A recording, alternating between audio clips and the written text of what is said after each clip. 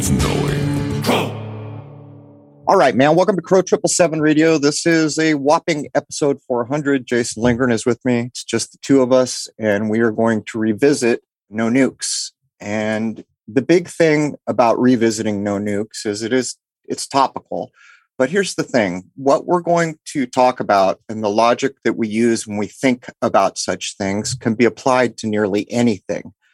So I'm going to introduce Crow's Law that is not Crow's Law yet. It needs work, but the idea will inform you of what I'm trying to put forward as a way to consider things. For a long time, I've been working in the back of my mind this thing called Crow's Law of Crossroads. I think we first brought it up, Jason, must have been the Robert Johnson episode, or was it a Marie Curie episode? Do you remember? I think it was the Robert Johnson. Could be, since Crossroads is the big thing with Robert Johnson. The same logic applies. So here's the idea, and I'm not saying this is a law for me. When I say it's a law, it means for me, I take it on board and I use it as such. But here it is. At any crossroad, a decision must be made. There's no choice, basically. You have to make a decision. You can turn left, you can turn right, you can go back, you can go straight, or you can remain where you are. This logic, which is taught to us by the crossroads, can be applied to information. So when new information is put before you, and this is the thing about information, you may be minding your own business and you sit down, all of a sudden the TV says something to you. Guess what? You've just been drugged to the crossroad. You can reject the info, accept it, modify it, ignore it, or challenge it. This is the part that needs work. But the point is, in your mind, you should be considering, I was walking up, guess what? I'm at a crossroad. I have to make a decision. There is no other option. And the reason it's important to comprehend this is because if you choose not to make a decision, which is also a choice, television and things like that will just have you making left turns in your subconscious and other things like that.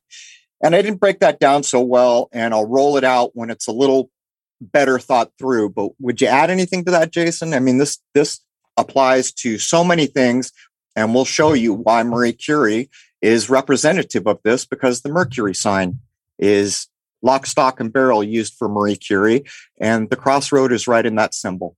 Well, why a left turn? Why not a right turn? Exactly. And I'll tell you why, because you didn't choose. If you would have sat there and carefully examined, your mind would have said, well, this is the best direction. Or maybe your mind would have said, I'm not sure, so I'll put this in my back pocket. This is reject, accept, modify, ignore, which is one of the options. When I say ignore, what I'm usually saying is I'll put that in my back pocket and I'll come back to it when I know more than I do. Or you can challenge, and the challenge should happen. I mean, the moment you do one of these things, a new logic tree opens up in front of you. For me, what I try to do all the time is challenge it right out of the gate, unless I know automatically from a life lived that I should accept it. But if you do not take any action, this is how we fall into falling for there are nuclear weapons and that Marie Curie was a real person. Just say it. And let's start this off with a quote from Marie Curie. Be less curious about people and more curious about ideas. So Marie Curie is going to give us all these supposed facts. She's going to call those supposed facts ideas, and she's going to say, don't pay attention to the man behind the curtain. I'm comfortable with saying Marie Curie never existed as a living human being. If it was modeled on some living person that was in our midst at some point, it doesn't matter. We've seen everything about her faked to the point where even on the Big Bang Theory and other very popular media sources, she was regularly trotted out in a way that was saying to your mind, this is a fact, believe in me. Marie Curie is a put-up. And how do we know that? We know this so many ways. But if you simply apply the logic of the crossroads to nuclear weapons, you will see that that can't exist without the foundation of Marie Curie. That's why Marie Curie had to be invented. What would you add, Jason? So before we dive in, let's make a statement for all to ponder. No atomic weapons of any sort have ever been used in an aggressive stance after the claimed events of World War II. If nuclear weapons existed as described, one might think that they would have been used somewhere again, but they haven't. There's plenty of evidence to suggest that atomic weapons do not work, as anyone has claimed in the mainstream since 1945. The good news is, if they do exist, none of the handful of nations would dare to use one for fear that one might be used right back on them. No one would want to unleash a conflict with the claimed power of what these weapons supposedly do. So either they exist and no one would be daft enough to use them, or they don't exist at all and it's all just a bunch of peacocks strutting around to scare the normies. Either way, ladies and gentlemen, you can sleep just fine tonight. Duck and cover no more. All right, everybody listening, imagine the mercurial sign in your mind. You know what it looks like. There's a cross. There's a little round thing, looks like a head. There's these little things above it, look like a horn, which is actually more closely related with a partial moon. But just imagine that. The crossroads is built right into this. So if we use the logic that I'm trying to work out into a meaningful thing, I might someday be able to call a law, or at least that I treat as a law. We have to take it apart from the beginning. Here's the simplest logic that will get you there that I'm aware of. So Jason mentioned that they've never been used again since they were used in supposed aggression in World War II. Well, what were those? That was Nagasaki and Hiroshima. Here's where it all falls apart. If you take the time to challenge what's being put in front of you, you are told that it destroys cells. Radiation destroys cells. No living thing, no plant, no animal, no water. It's all going to be polluted. Back then, they were telling us for thousands of years was the half-life. This is what you've been told nuclear weapons do. Well, here's where it all falls apart. There has never been a time when plants, animals, human beings, and drinkable water have not existed at either Nagasaki or Hiroshima. For that matter, if you want to take it further, as they're still trying to warp your mind into being afraid of this magical red button that can destroy the whole world by one button push, think of Anthony Bourdain going to Chernobyl. He's got to put on an X-ray badge. He's just fine as long as he doesn't go there longer than the magical however many minutes they've put on it. It's all a put up. And if you put logic on what you've been told these things do, you can know it instantly. Go look at Chernobyl. They will tell you flat out that there has never been such an explosion of life because people aren't there. Animals, plants. Wait a minute, guys. Animals, plants have cells. To take this one step further, go to the crossroads. What am I saying? The Bikini Atoll. That was Operation Crossroads. You catching on here? There's never been a time when life hasn't existed on the Bikini Atoll. And we'll get into these things a little more as we go through, Jason. Yeah, the Bikini Atoll is thriving completely and utterly these days, but they still won't let people go back there, the people who did live there anyway. Well, the people that supposedly lived there were removed, but they regularly do go back there. And here's the problem. The trees thriving. Well, how are those trees have cells? How is that possible? The half-life was whatever they used to say, 10,000 years. They modify that, what the half-life is, because there's all these magical different kinds of bombs. There's a hydrogen, there's all these variables they put in to try to confuse us. But they tell you, and here's where it falls apart further. Well, we can go there for an hour or whatever they want to claim you can go there safely and leave without being radiated to death. But don't you dare eat a coconut or a crab or you're going to die. Well, guess what? Everything that lives there is eating a crab. Every shark, every whatever eats crabs is eating everything that's been there and they have all along. And there is a plethora of life. Now, occasionally they'll try to confuse that by saying, oh, all these things that used to be here are gone now. Point is there life? If the answer is yes, then there are cells. Now there's a problem with the narrative. Nuclear weapons destroy cells. So we're going to do a couple of modern day articles to show how they beat the drum of the atomic weapon. The first one's going to be from Reuters, August 28th, 2020. Russia releases secret footage of 1961 Tsar Bomba hydrogen blast. Russia has released previously classified footage of the world's largest nuclear explosion caused when the Soviet Union detonated the so-called Tsar Bomba almost 60 years ago. The hydrogen bomb, which carried the force of 50 million tons of conventional explosives, was detonated in a test in October of 1961, 4,000 meters over the remote Novaya Zemlya archipelago above the Arctic Circle. The footage shows an immense fireball and a 16-kilometer high mushroom cloud rising after the explosion lit up the sky. The views were captured from several angles by cameras installed on the ground and on board 2 Soviet aircraft. Quote, the testing of an exceptionally powerful hydrogen load confirmed that the Soviet Union is in possession of a thermonuclear weapon with power of 50 megatons, 100 megatons, and more, a narrator tells the audience. The documentary was published online for the first time by Russian state nuclear agency Rosatom last week as part of events to mark the 75th anniversary of Russia's atomic industry. Developed between 1956 and 1961 as the Soviet Union engaged in a nuclear arms race with the United States, the Tsar Bomba, the king of bombs, was the largest hydrogen bomb ever and was claimed to be 3,333 times as destructive as the weapon that leveled Hiroshima. There's your 33. And isn't it just amazing that our imaginary enemy, who comes and goes, but most of the time is our imaginary enemy, Russia, has always been in a race with us for things that never happen. There's the nuclear race. Where's the real evidence that any of this exists? We've seen all these places where you said this, that, or the other thing has happened, but we can tell that's not correct. What about the moon race? All the blood and treasure and everything. We did that, what is it, Jason? It's well over 50 years by now. We had a big race that was the be-all and end-all of existence as they built it back then, and no one's been there since. These things are put-ups, but one of the big tells here is to get you afraid of the power. They always tell you how many megatons it is. And what they do is tell you, well, to have an equivalent explosion, you'd need this much TNT. Well, we all know TNT exists.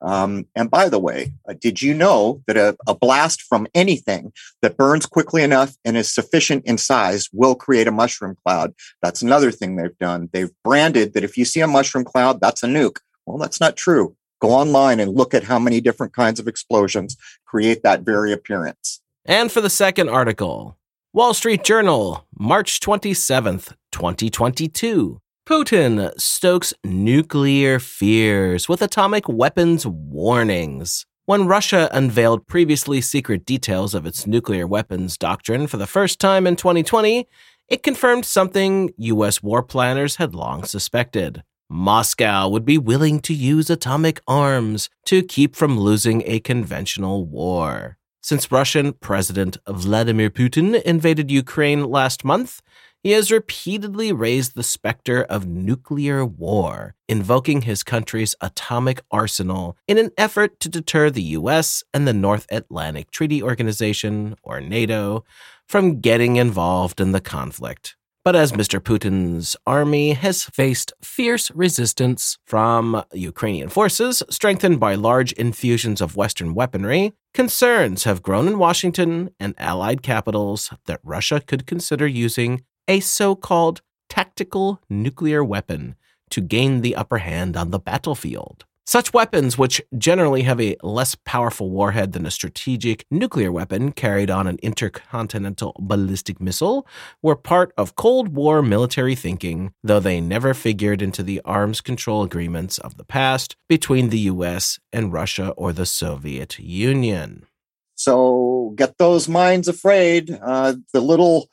The little article from March 27 this year, Putin stokes nuclear fears. That's the only true thing you were just told. That's what's going on. But think about it. They're telling you, oh, there's this doctrine that we've suspected, and Moscow would be willing to use an atomic arms to keep from losing conventional war. Really? What happened in Afghanistan, Russian? So that's false. But the point here is they go through setting benchmarks for your mind. And then at the end, they say, and by the way, we probably wouldn't pop a real big one. We'll do one of these little tactical ones. So if we had to fake it, we could just use a ton of TNT or something like that. And on we go here. This Cold War, well, it starts with the moon, right? That the enemy is Russia, and they keep coming back to it.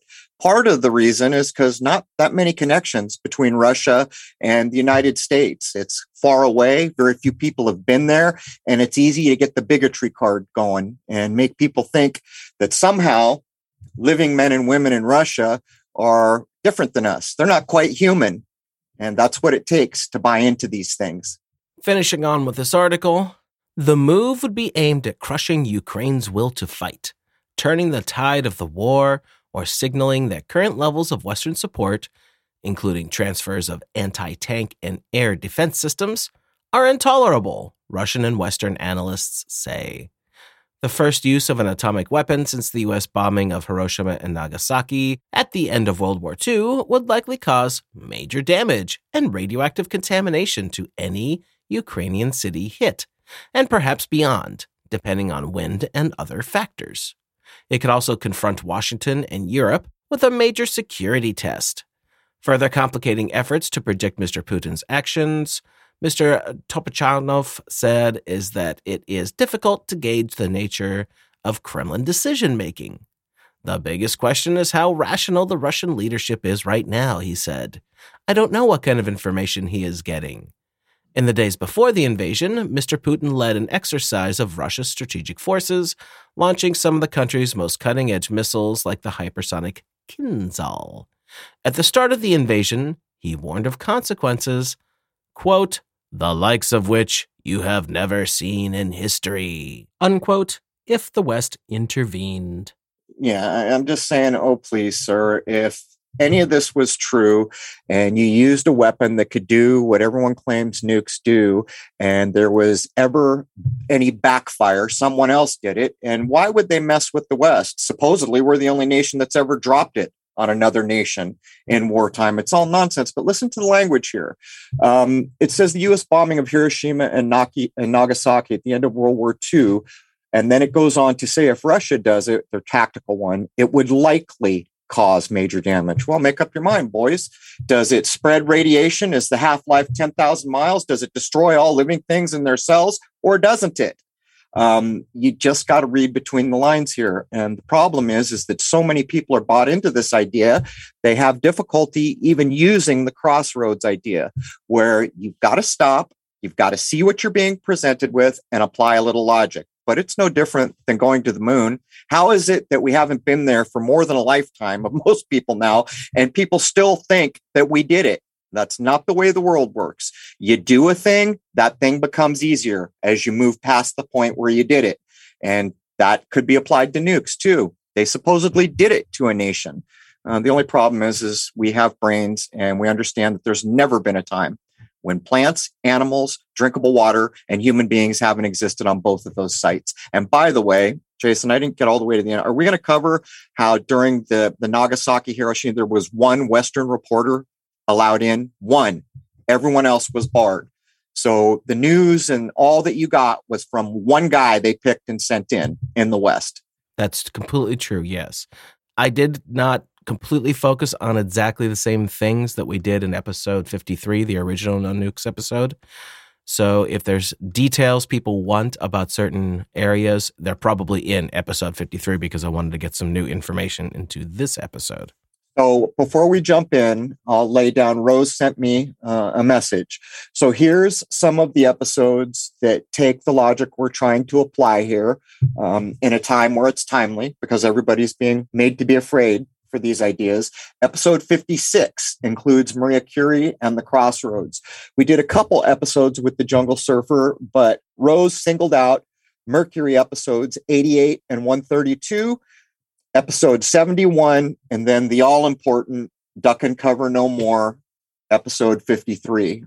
These are the ones. I think 53 is the main game in town there, unless you want to get specifically into Mercury, which is dead center. We're about to get into this idea, but this is why alchemy matters. This is why all the old myths matter, the old symbols, what they knew about the sky clock, because under everything, you'll find the crossroads and the nuclear idea, and that is lifted from the Mercury symbol. And the last article I wanted to point out, The Guardian, March 27th, 2022, Russia reasserts right to use nuclear weapons in Ukraine. Senior politician Dmitry Medvedev says Moscow's nuclear doctrine does not require enemy state to use such weapons first. The Kremlin again raised the specter of the use of nuclear weapons in the war with Ukraine as Russian forces struggled to hold a key city in the south of the country. Dmitry Medvedev, a former Russian president who is deputy chairman of the country's Security Council, said Moscow could strike against an enemy that only used conventional weapons, while Vladimir Putin's defense minister claimed nuclear readiness was a priority. So if nukes really mess things up, why would you use it on country you're invading? What are you going to do with it then? Yeah, why are you going to go poop while you work, right? Or where you eat? Exactly. But let's make something perfectly clear here. We are trying to demonstrate to you that nuclear weapons do not exist as described. And to me, that's demonstrable. No one can argue against what I already know because logic has told me these things are not possible. Plus, you got to realize I went through Marine Corps training, and there's a portion of that which deals with nukes. And when I look back on that, all the more so. This thing in Ukraine, are people suffering? Almost certainly. Are people suffering here in the United States where there is no openly stated war? Yeah, more than they ever had in my lifetime, as far as I can tell. This whole thing is playing on a riff that is currently trying to drive the world. So don't get what we're saying wrong here. The message we're trying to relay is that if you use critical thinking, you will never again be afraid of the specter of a nuclear weapon. That's the point. As far as everything else, yeah, people suffer. That's not what we're addressing here. So all I can suggest here is to take a look at something called the Antarctic Treaty System, signed on December 1st, 1959, and you'll see just how much all of these countries are in opposition to each other when not a single one violates it. Yeah, and this article that you just read is a little more of 3 years ago. People living where I live thought, oh, we've got these rights that nobody's going to walk over. Well, what's happened? They've been walked over again and again. How was it implemented? Well, pressure was put on corporations and businesses, and the people themselves policed the loss of rights. The tone and tenor of the article just read is the same thing. Well, we don't have to wait for anyone to use one on us first, which is what always used to be the words that were said. Whoever does it first, that's all out the window now. We do what we want. And Jason's point, so spot on. So you want this place called the Ukraine, but you'll nuke it so that it's radioactive for the next 10,000 years or whatever their made up number they're claiming is now. When I was young, Jason, I recall in school, the idea was much longer than 10,000 years. That was the half-life. In other words, it'll be half as bad as it is now in thousands and thousands and thousands of years. But like satellites, that number 2 has been fudged around to suit the circumstance. Yes, but you'll be fine as long as you go under your desk and put your hands on your head. Yeah, there it is. Go back and look at the Duck and Cover movie with the turtle. That's one of the things we talked about with the Jungle Surfer because he's old like me and he remembers it. That's why the episode 53 is called Duck and Cover No More. People were scared to death. Their children were being stopped in the middle of a class and say, jump under your desk. Well, let's use some logic here. You told us that radiation, fallout, all these things were going to happen and we're going to crawl under a desk. Just everything put forth forces a human mind that's going to buy into it to throw common sense out the window. That's all I can say. Go look up the Duck and Cover turtle. It's even a child's cartoon pushing these serious ideas out to you. It's beyond the pale when you carefully take apart what's being shown you, how it's being shown you, and then apply logic as if you had just arrived at a crossroad or if you had just received new information. When you receive new information, whether you want it or not, you have to make a decision, and it is identical to coming to a crossroad. It's all fear, man. Fear, fear, fear, fear, fear. Do this or this is what's going to happen. Ooh, scary. Fear is the mind killer, as Mr. Dune writer told us. Okay, let's take a moment to revisit with our friend, the god Mercury. Mercurius in Latin and associated with Hermes from the Greek, Roman god of eloquence, skill, trading, and thieving. He was the herald and the messenger of the gods. He presided over roads, or the crossroads, and was the conductor of departed souls to Hades. He is usually represented in art as a young man with winged sandals, a winged hat, and is frequently carrying a caduceus. Mercury is said to have been born in a cave at dawn when the light chases away the darkness. Rooster symbolism is often part of his imagery. If you go back to episode 53, I'll take the rooster symbolism a little further. I was working on what the year was when they did supposedly Japan dirt by dropping nukes on them, so they claim. It was the year of the rooster. I never got a chance to finish that, but these are important ideas. Now, everybody out there who's heard of Hoaxbusters, some of the work he did is so brilliant. It is concise. It is driven by imagery. It gets straight to the point, and I don't know how anyone watches what he's laying down without the tools to then properly think about what's going on. But what do we know of Mercury in the West? The main thing we know is that little magical wand in his hand called the caduceus. That's our medical symbol. You show me, and what Jason just laid down, where Mercury has anything to do with medicine. It's eloquence, skill, trading, thieving, crossroads. He's the messenger. You know, the real staff we should have been using belongs to a different guy. And it's only one snake on a wooden staff. Asclepius. Yeah, Asclepius. And by the way, this goes on and on. I've forgotten. Is it Asclepius' mother or someone there is named Coronis? Not kidding. Anyhow, let's get back to the point. Eloquence, skill, trading, thieving. There's your medical caduceus. Roads and crossroads. And who is he? Is Mercury the messenger. He is the one bringing the ideas to your mind, or that archetype is being leveraged. Now, in recent episodes, I have pointed out or tried to show that the people who supposedly held on to the very old information to keep it alive in their little societies have openly claimed, to the point where I currently accept it, that what we call Venus is actually what used to be called Mercury. All right. So those, in our minds, those would be the two so-called planets closest to the sun. But here's the thing. Has anyone ever seen Venus, what we call Venus?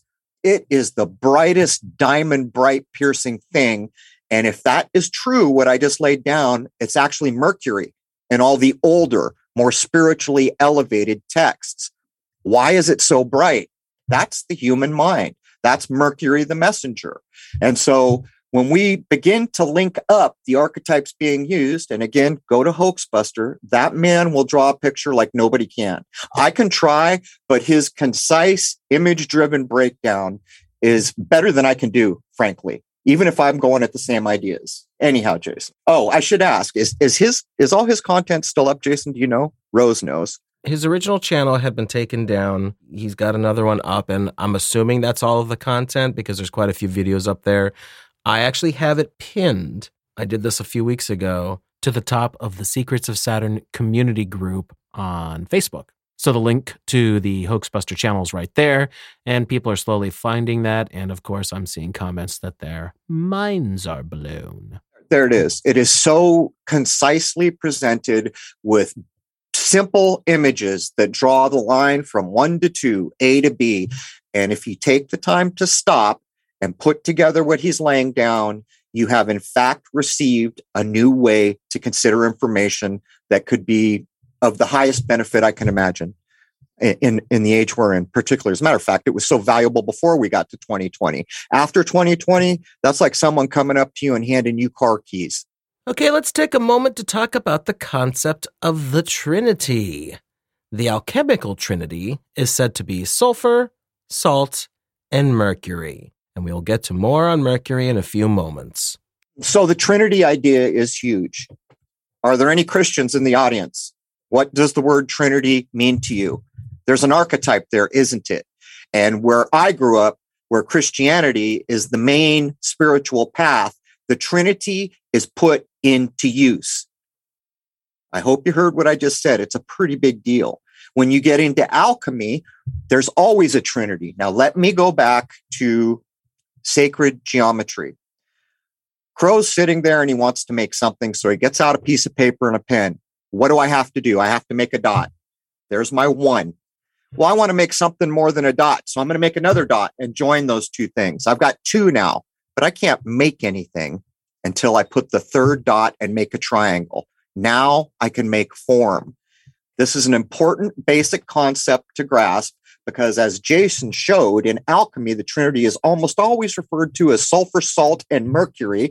By the way, salt of the earth from the Bible, that's your body. The salt is the body, the rough, gross substance. That's the salt here.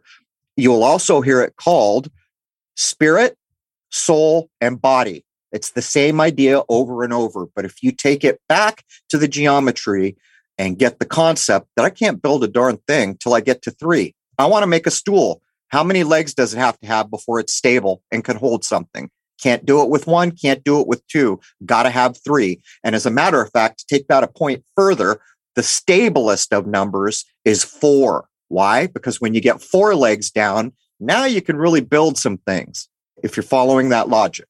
Let's talk about something called the Chamber of Reflection, also called the Room of Reflection, the Reflection Cabinet, or the Meditation Cabinet. It is in Freemasonry the name given to the place where part of the initiation process takes place. It is used as a test of isolation during which the recipient is invited to perform some introspection. This is facilitated by the presence of symbolic objects and evocative sentences, which may differ slightly depending on the rites.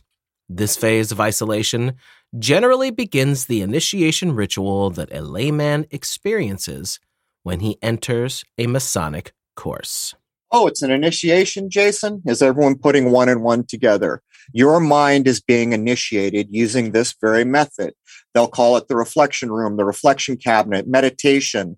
The word vitriol, which is not only a substance in alchemy, each of the letters breaks down. And again, go see Hoaxbusters. I've never seen anyone break it down any better. If I'm not mistaken, he breaks it down around the phony construct that is Marie Curie, which, by the way, nukes don't exist without her, right? She's the one that invented radiation or discovered it. The point here is in the same way that someone who has joined Freemasonry is going to seek to be initiated into this method, you, if you believe in nukes, have been initiated into this method. And you might say, Crow, what the hell are you talking about? I refer you to James Shelby Downard, who proved that we are always, everyone, everywhere, in a constant state of initiation. And he shows how they do it. By the way, Downard will show you why the name of the first nuclear blast is Trinity. If you're following, you can begin to put all this together in your mind and recognize that there's no reason to be afraid. Trinity, you say?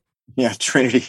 White Sands, New Mexico. And the colors, it's all alchemy. But yeah, of course, the first nuclear blast was done at, wait for it, the Trinity site.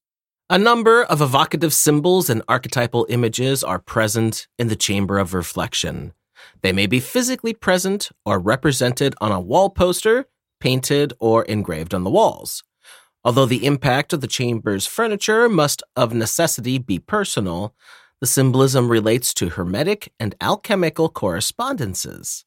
The chamber itself is symbolic of a cave, introducing the candidate to the alchemical element of earth, but also represents a womb in which the candidate is developing before going through his symbolic rebirth. The Chamber of Reflection represents a lot more, depending on the rite. I think, if I'm not mistaken, the Hoaxbuster clip where he gets into this blows the lid off Marie Curie, proves outright that she's an alchemical construction so that the nuclear weapon nonsense can follow. And what's going on here is all these little principles from alchemy are being brought to bear. Why? Well, listen to this sentence that Jason just read. The symbolism relates to the hermetic and alchemical correspondences. That's a big word that most people don't think about. Go look at the 7 hermetic principles. Correspondence is one of them. And then you will begin to realize nature proves this works. When there's a correspondence, that is not arguable. It either is or it isn't. And that's what they're bringing to bear.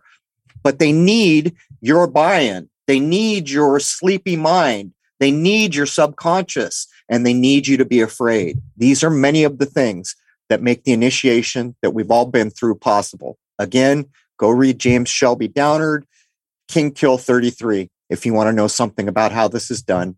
The following symbols would be used in conjunction with the Chamber of Reflection: the human skull and crossbones. Earlier, a full human skeleton may have been used.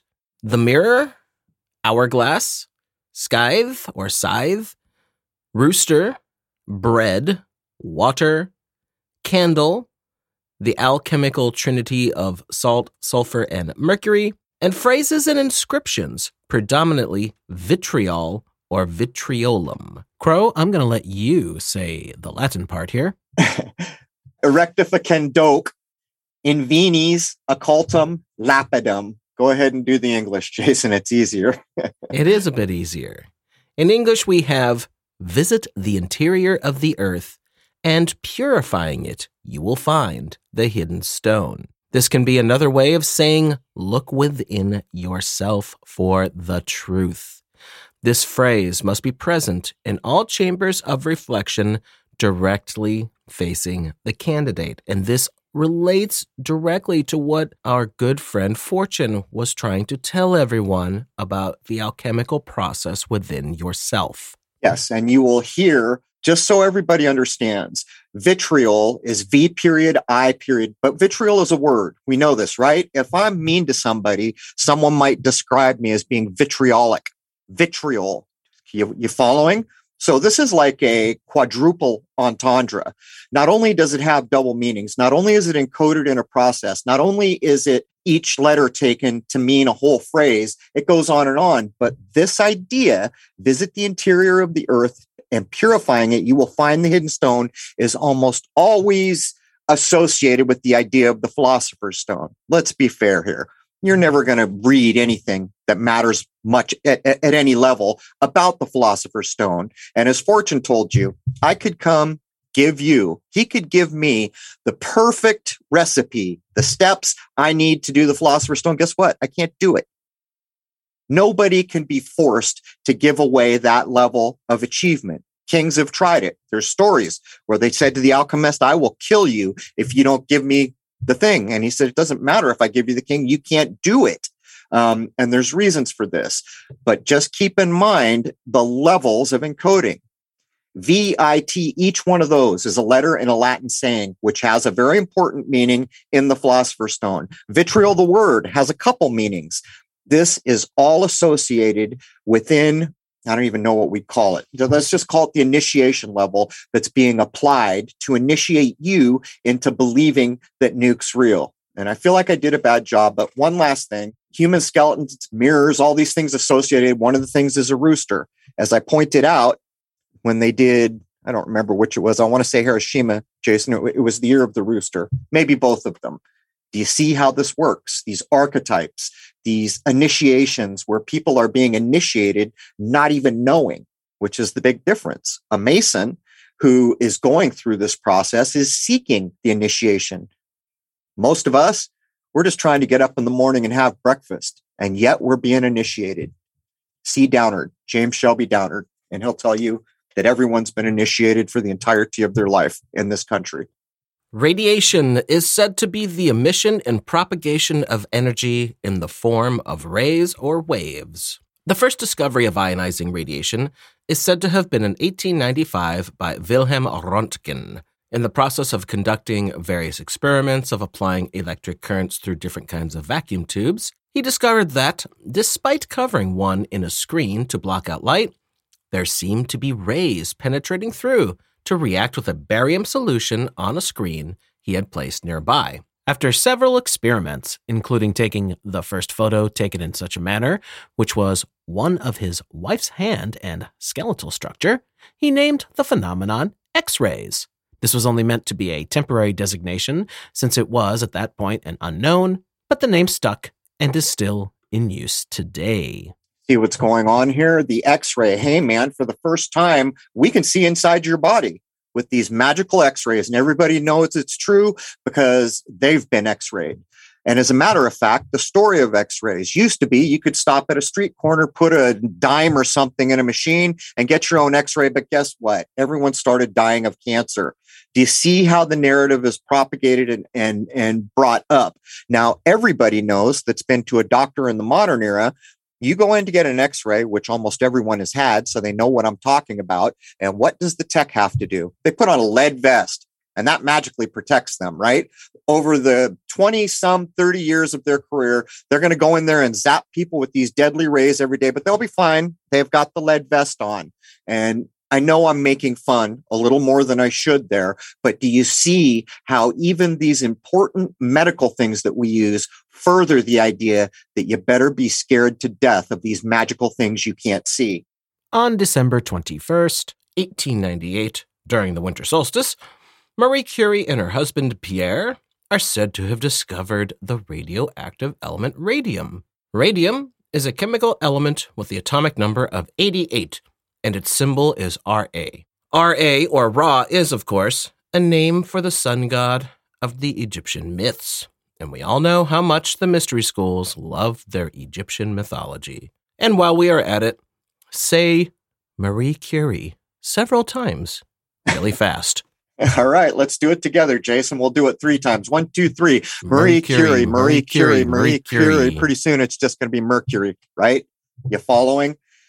I don't know how far to go on this point because I don't remember. Are we going to do Pierre's death after that, or should I do it now? No, I got it in here. Okay. So basically, we are on the solstice, the low point of the sun in the supposed year 1898.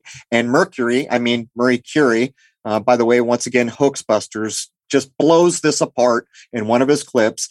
They discover this magical radioactive substance that they're going to call radium. It's pretty close to radio, isn't it? And it's going to be given 88. Okay, who should we talk about? Should maybe Marty McFly come into the picture? So what's the saying, Jason? Some shit's really going to happen when we hit 88 miles an hour and the car he's powering with plutonium, right? Yeah. They turn around and name it after the Egyptian god, but is it starting to fall into place? And by the way, it's the winter solstice in 1898, and Marie Curie and her husband discover this. How come nobody's ever heard anything about Pierre? Well, we'll get to that. He had to be used in another make-believe way to get out of the way for old Marie. Marie Curie gave us the name that we still use today for the phenomenon we are discussing, radioactivity. She also had other pioneering works credited to her name with radioactive materials, including the discovery of additional radioactive elements, thorium, polonium, and radium. Marie Curie was awarded the Nobel Prize twice, once alongside Henry Becquerel for his discovery of natural radioactivity and her husband Pierre in physics for their work with radioactivity in 1903. Marie was awarded again in 1911 in chemistry for her discovery of radium and polonium. Marie Curie is also said to have conducted pioneering work in radiology, developing and deploying mobile X-ray machines for the battlefields of World War I. Wow, Marie Curie is just an amazing individual. I still want to know why we never heard anything about old Pierre, but again, we'll get to that.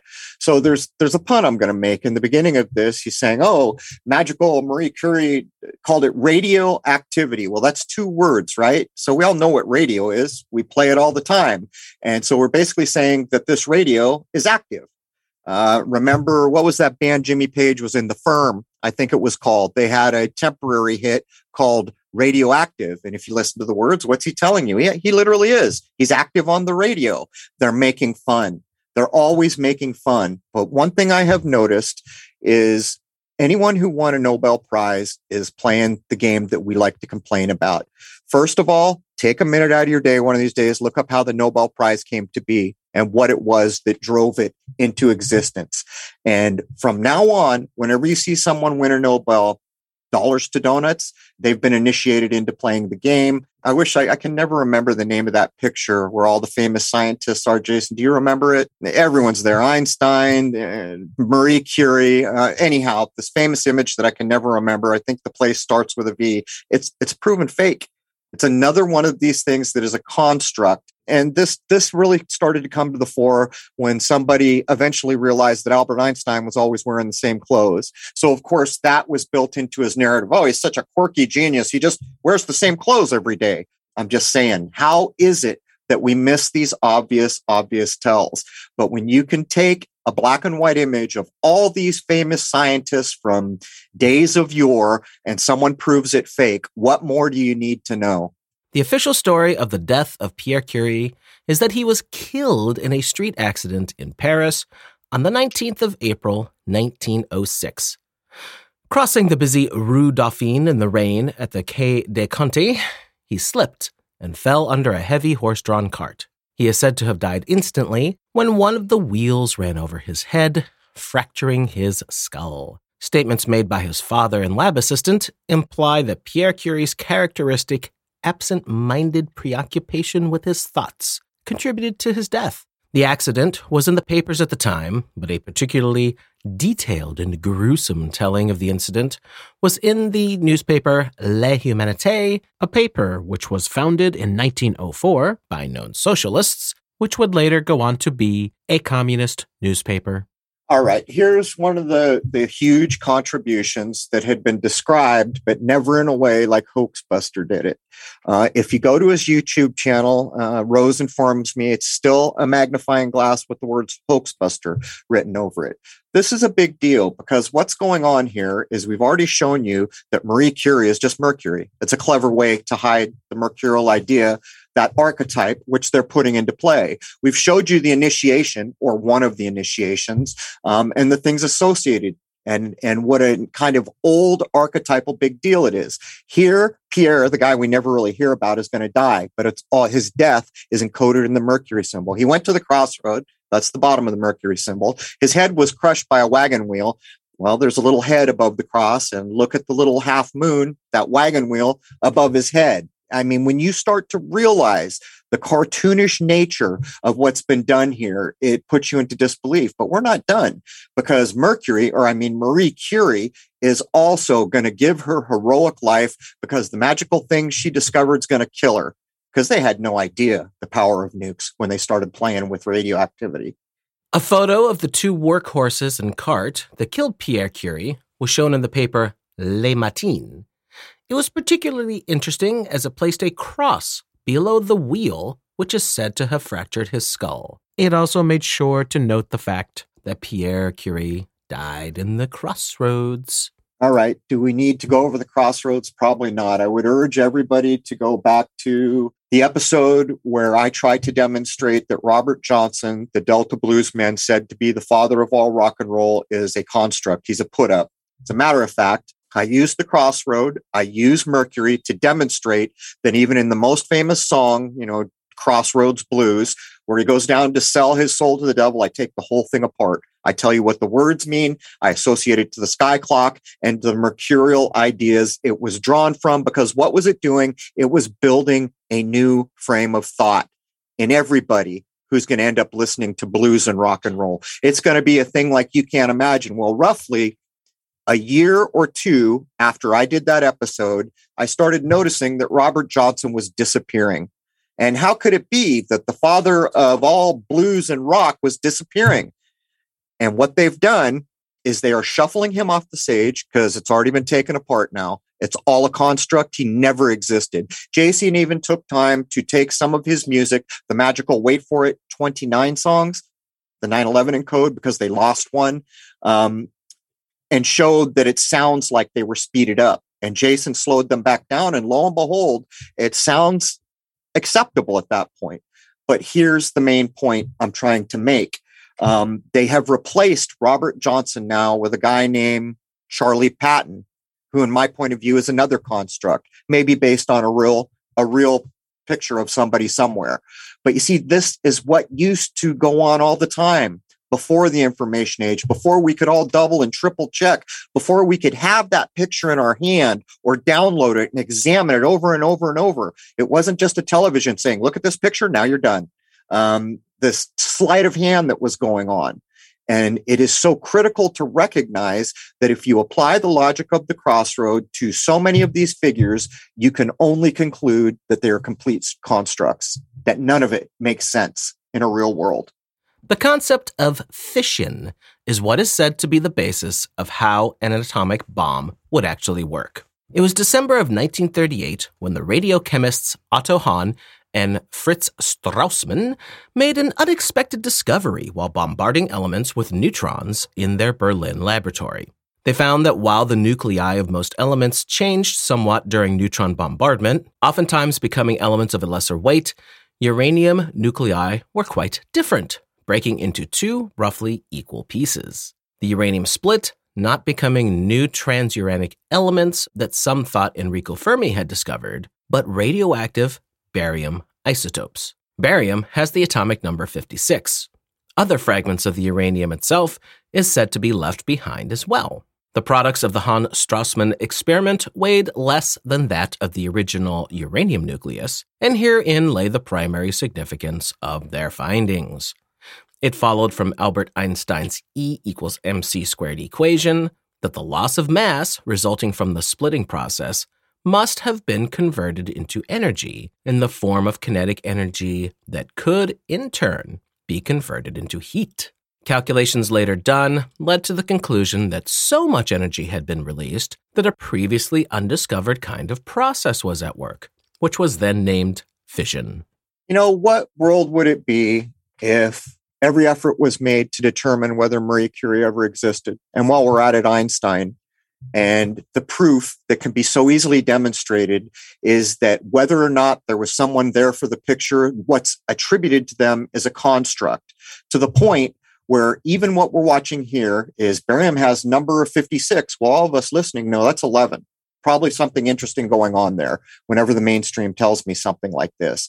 But then they're going to bring Einstein's E equals mc squared. It was taught to everybody in school. This is universally embedded in the subconscious of the world. And yet, what do I know about Einstein? Besides, he wore the same suit every day, which is now part of his mystique. The man made up gravity, or was used to embed gravity into our minds. And if I can take a minute, I will show you that we shouldn't accept gravity. And here's why. It is a theory based on a theory. This brings me to a law I call the law of theory to try to help me to think. It goes like this. Any theory that remains unproven for years is a speculation of diminishing value and will therefore tend to be applied as propaganda in support of scientism the longer it exists. In other words, not only is it unacceptable, every day it exists, it becomes more unacceptable. And that is gravity in a nutshell. So how can it be if we can apply just standard logic to someone like Einstein and these fake beliefs that the whole world has accepted that we should, how can we accept any of this? I'm just saying, if you catch someone on a lie of a certain magnitude, don't you have to question every other thing? I don't know how well I delivered that, Jason, but I gave it my best for a Sunday. It soon became clear that the process of fission discovered by Hahn and Strassmann had another important characteristic besides the immediate release of enormous amounts of energy. This was the emission of neutrons. The energy released when fission occurs in uranium causes several neutrons to boil off the two main fragments as they flew apart. Here's the kicker, though. Given the right set of circumstances, it was thought that these secondary neutrons might collide with other atoms and release more neutrons, in turn smashing into other atoms and, at the same time, continuously emitting energy. Beginning with a single uranium nucleus, fission could not only produce substantial amounts of energy, but could also lead to a reaction, creating ever-increasing amounts of energy. The possibility of such a chain reaction would completely alter the prospects for releasing the energy stored in the nucleus. A controlled, self-sustaining reaction could make it possible to generate a large amount of energy for heat and power, while an unchecked reaction could, theoretically, create an explosion of tremendous force. Which, of course, they prove to you is true because Hiroshima and Nagasaki just get nuked, dead, radioactive for the next 100,000 years or whatever they want to say. But the problem with this is part of the narrative of World War II, you will occasionally hear Japan couldn't win because they lacked the oil. If any of this was true, how could it be that, we're coming up on 100 years before this is so far back that everyone didn't say to hell with oil, we can have this everlasting forever power. But there's more to it. Uranium. I try to think of ways to let people think about this. And I think Jason will probably bring up Galen Windsor. Everyone should go look at those clips. I'm not sure what to make it of him, but what he is doing and what he is demonstrating is of critical importance. But it occurred to me about a year ago on what's that television show? How's It Made? Anyhow, people know they show like a blueprint is the advertisement into the show where someone's writing with a blueprint pen and they take apart a handful of things to show how they're made. There's one on uranium. Now go use the logic of the crossroad. Use the logic that's in your mind. Use everything at your ability to go watch how uranium is mined and then apply the logic to it. the simple point is this. In the very war they're claiming to have used this and proved that this energy released was mind-boggling, they're also saying that the person who lost or the side that lost didn't have enough oil to power what they needed to do, or they might have won. It's all these things that are contrary to logic. It doesn't work that way. And I'll hit it one more time, Jason. There's never been a time when living things haven't existed in Hiroshima or Nagasaki. That is the end of the argument. That is something you can't explain away with the description of nuclear weapons that we have been given. Well, the odd thing about the fact that they're saying atomic bombs were dropped and all that, I've looked at a lot of stuff with World War II, and Japan really didn't have any chance of winning. At that point, they were smashed to oblivion. The United States especially, but I think some of the other allies were involved as well, were firebombing the crap out of them. They're on an island. How long could that possibly have gone on for? Well, let's use a little logic here. If anything we're saying about nukes is true, why would we believe any news that came out of World War II? It's the same damn source. They're claiming Japan's in this position, someone else is in that. Wait a minute. You just claimed that the most horrific event in human history ever recorded was done here, and we just told you it's a provable lie. So what does that do by necessity to all other information? As a matter of fact, Jason, we have a real problem right now. My first law was to deal with all the nonsense of, reptilians and aliens. Aliens are taking over the place. And I noticed that you can never get good footage of anything. So I made Crow's Laws of HD. Anything that truly exists that can be filmed in HD will be filmed in HD. But here's the problem. That's an important tool to have for someone who's trying to think through what they're being presented with. But unfortunately, we've reached a point where video or film is not evidence.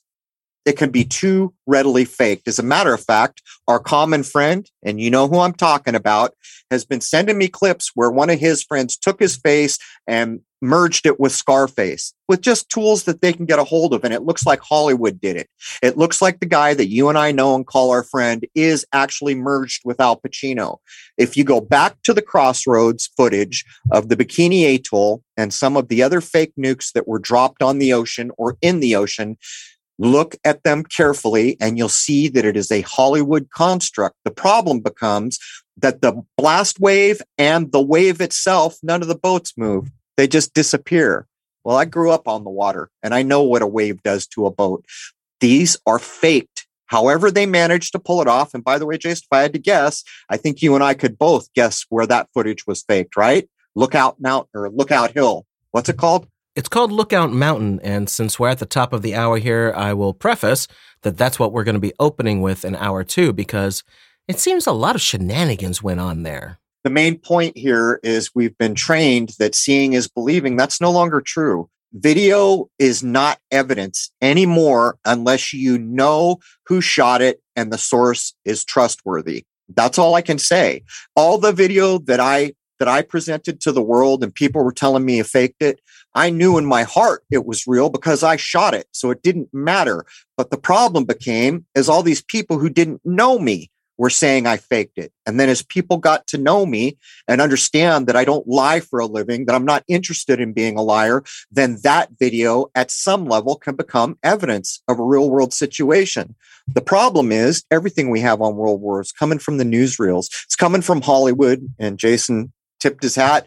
We're going to go to Lookout Mountain. And that is within the sphere of the whole launching of the 60s rock movement in Laurel Canyon. It's all tied together. It's always been tied together from Bloodline to everything else that goes in our world. But Jason, you want to add anything before I wrap up hour 1 of 400?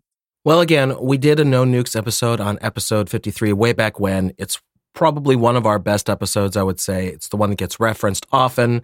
And it's still a concept that a lot of people just struggle with. So we thought we'd revisit it, bring things up to date as we can, because obviously that was, 5 years ago.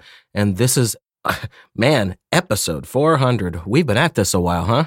It's been a long time. And I would point out that there are 3 episodes which really lend themselves to helping an individual have the tools to consider things and not be fooled.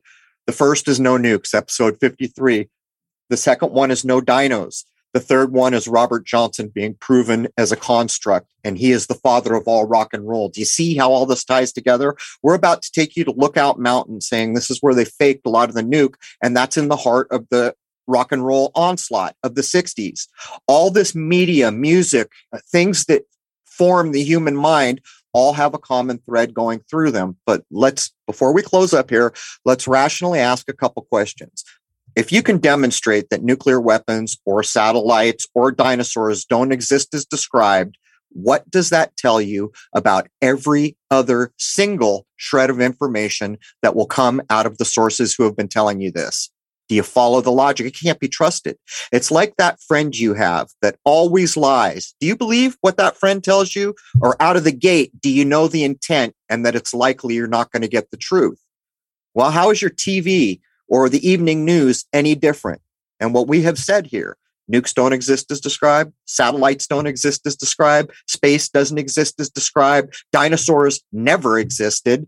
And on it goes. If any of these things are correct, that one realization alone should give you an entire different appearance of the world and an entirely different way of thinking about what's put in front of you. Anyhow, there is hour one of episode 400. I apologize. I'm just exhausted today, and it's a Sunday, which we almost always have off, but this is 400 and we got to get her in the bag. First hour is free at crow777radio.com, CRROW777radio.com. And members know to log in for the second hour, and there's going to be a lot in the second hour. And I'm not telling you to believe anything we've put down here. What I am asking you to do is apply the logic for yourself and go to the crossroads and challenge, and you determine what's acceptable. Because until that happens, it doesn't matter what's said anywhere. There it is, man. I'd like to wish you all a happy, healthy, and higher-minded new era. Cheers.